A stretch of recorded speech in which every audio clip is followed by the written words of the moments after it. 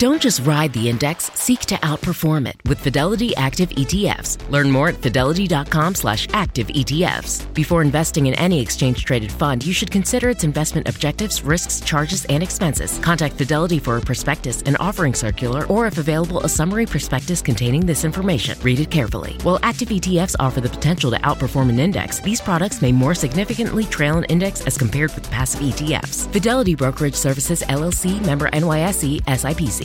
Dell Tech Fest starts now. To thank you for 40 unforgettable years, Dell Technologies is celebrating with anniversary savings on their most popular tech. For a limited time only, save on select next-gen PCs like the XPS 13 Plus, where you can make the everyday easier with Windows 11. Plus, curate your dream setup with great deals on select monitors, mice, and more must-have electronics and accessories. When you shop online at Dell.com/deals, you'll have access to leading-edge technology and free shipping on everything. Again, that's Dell.com/deals. Welcome to the Jill on Money podcast. It's Monday, October 4th. And this is the program that attempts to take the mystery out of your financial life. We do that by answering your emails or having you come on the show with us live-ish, not like live as you're listening to this, but we can do all of this. Mark does all of this. He's very wise. He's figured out a way to make sure that we can bring you on the program with us so we can answer your questions. And if you are shy, it's okay. Just send the email, ask Jill at jillonmoney.com, or go to the website jillonmoney.com and click the contact button. We will try to do our best to answer your messages as they come in. George writes that he needs a second opinion on their retirement savings. And he says, my wife and I have no kids. It's hard to think about when to spend, save more, and when to sell the house. Well, they're only 52. How about that? No debt. $280,000 in a Roth IRA, $375,000 in a traditional IRA, $115,000 in stocks, $410,000 in cash. Wow. We have moved to northern Minnesota to our lake home, and we have jobs that cover our basic living expenses. We take in about $75,000 a year. We also have rental property, which brings in $35,000 a year. We're too young to quit working, but when do you sell the house and all the items that come with a lake home to travel more? I don't want to overspend now and run out later. So I have a real issue with this idea that there's some magic formula. I mean, look, if you are living well on $75,000 a year, and I'm not sure if this 35 is necessary or is that extra, I'm a little confused as to why you're looking for some magic day and time. If you want to travel more, travel more. Run your retirement numbers, see what you really need. But I mean, if you're asking me, can you just quit right now and spend $200,000 a year? No, you can't do that. But you've got to figure out what it is you really want. Run the numbers. You'll be happy you did. You really will. Okay. Elaine writes, my husband and I are near the upper end of the 12% tax bracket. And if I'm not mistaken, tax rates are probably going to change after the year 2025. Well, let me just pop in. They're scheduled to change after 2025, but we don't know if they will change because the way the law was written in 2017 is that there is a sunset provision and things go back to the way they were. But I doubt that's going to happen for the folks who make less than a certain amount of money. I don't know. I just have that sense. But anyway, the top of the 12% tax bracket is $81,000 right now. All right. Now, here's a question. Assuming our income stays about the same over the years, I'm thinking it would be a good strategy to take full advantage of the historically low rate. Here's my idea. Considering $106,000 our target at the top end, including the standard deduction, should we put whatever amount we can afford to in our tax-deferred contributions to take income below this threshold, and then convert whatever amount we go below it from traditional to Roth?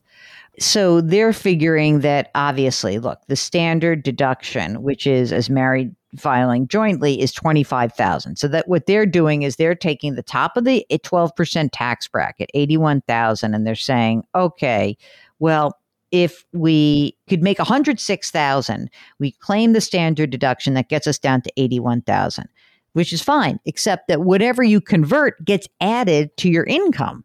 So you're not going to convert at 12%. You're going to convert at 22%. You don't tell us how much money you have that you're thinking about doing this, but I think the plan is that whatever you could, just think of it this way. So Elaine, the way this would work is whatever you convert would get added to your taxable income. So even if you made, if you converted, let's say, if you're at $80,000 and you converted, I think now I understand what I think she's saying. I think what she's saying is that she's at $80,000 and let's say she converted, say, 25,000 of income, which brings her up to 106. If she claims the standard deduction, then she's back down to 12. I think that's what you're saying. And if that works, then great. So, but you can't convert more than, put it this way, if you're at the top end of the 12% bracket, you then cannot convert anything more than their standard deduction or the 25,000. That's I think what you want to do. I think that's what you're saying. I hope. And if I got it wrong, let me know. Sharon writes, I'm looking for a financial planner. I can't figure out how to stay safe. I understand the person should be a fiduciary. She doesn't want to change the brokerage firm. I feel people I talk to have gone to a financial planner, have moved money around by recommendation. I mostly have questions about some double E bonds that are about to be cashed in. I want to prevent a huge tax bill if possible. Any advice you have on looking for an advisor would be appreciated. Sharon, so first of all, when you cash in double E bonds, there's no way to minimize the taxation. The tax is the tax. You may be able to minimize it in other parts of your financial life, but whatever the accrued interest is, you're going to pay tax on it. It's going to be income. All right. In terms of a financial advisor, go check out our website, jillonmoney.com. Go to the resource section, and there you'll see the questions you should ask a financial advisor. I think it sounds to me like you need a fee-only advisor. And a fee-only financial planner or advisor is one that you would find at an organization called NAPFA, the National Association of Personal Financial Advisors, NAPFA.org.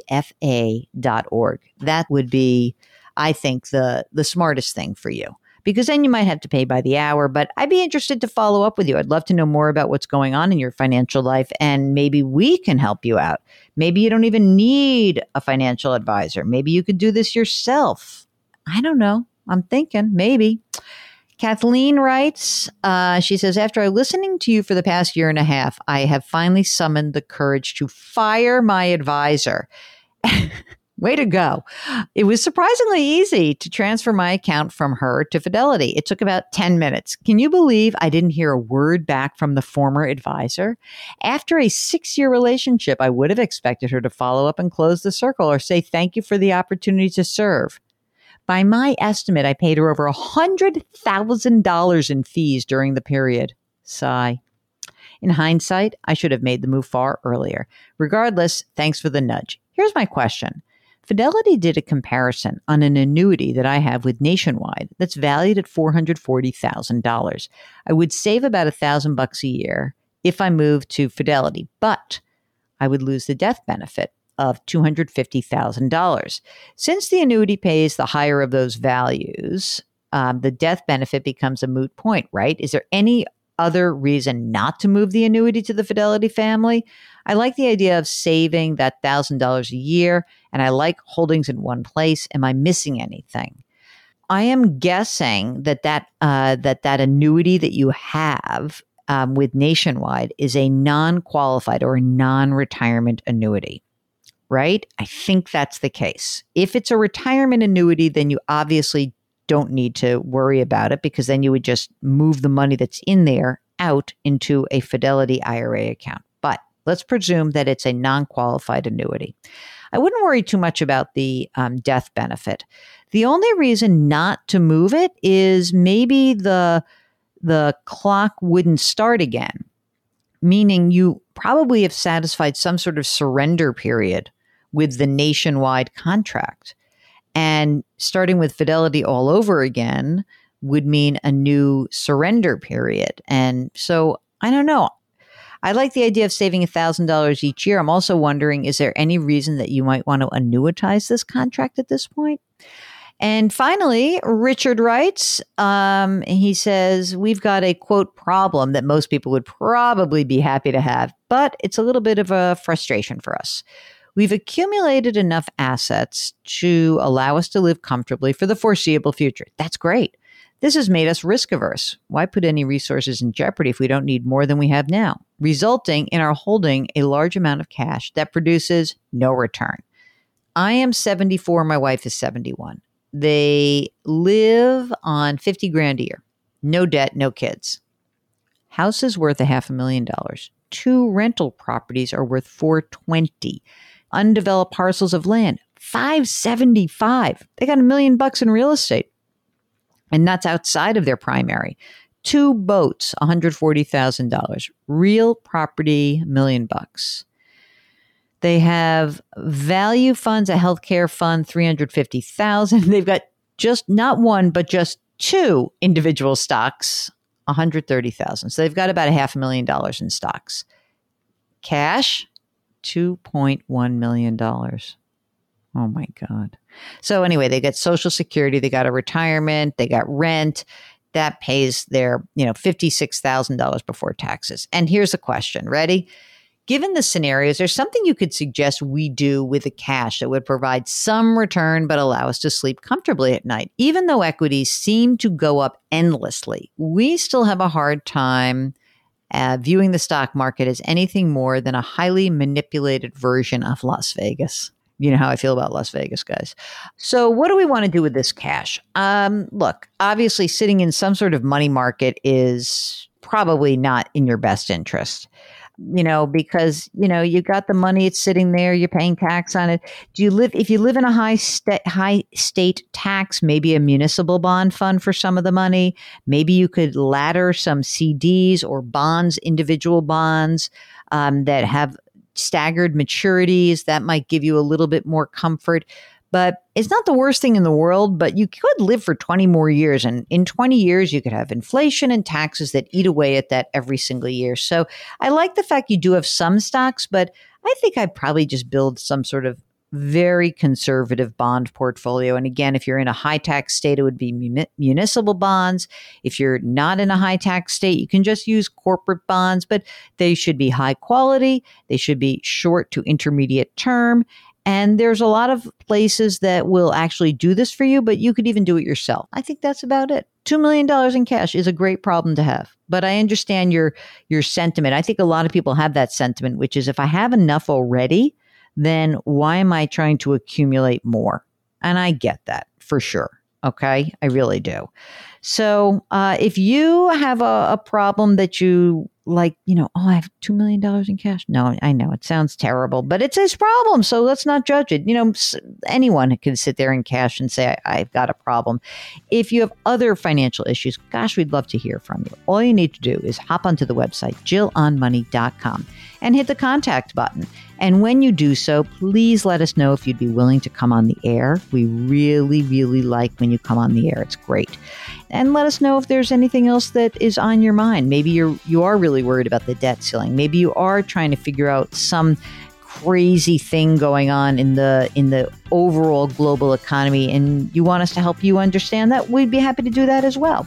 Please do something nice for someone else today. That would make somebody else feel good, and it will make you feel good for having done that. Grit, growth, grace. We'll talk to you tomorrow. Thanks for listening.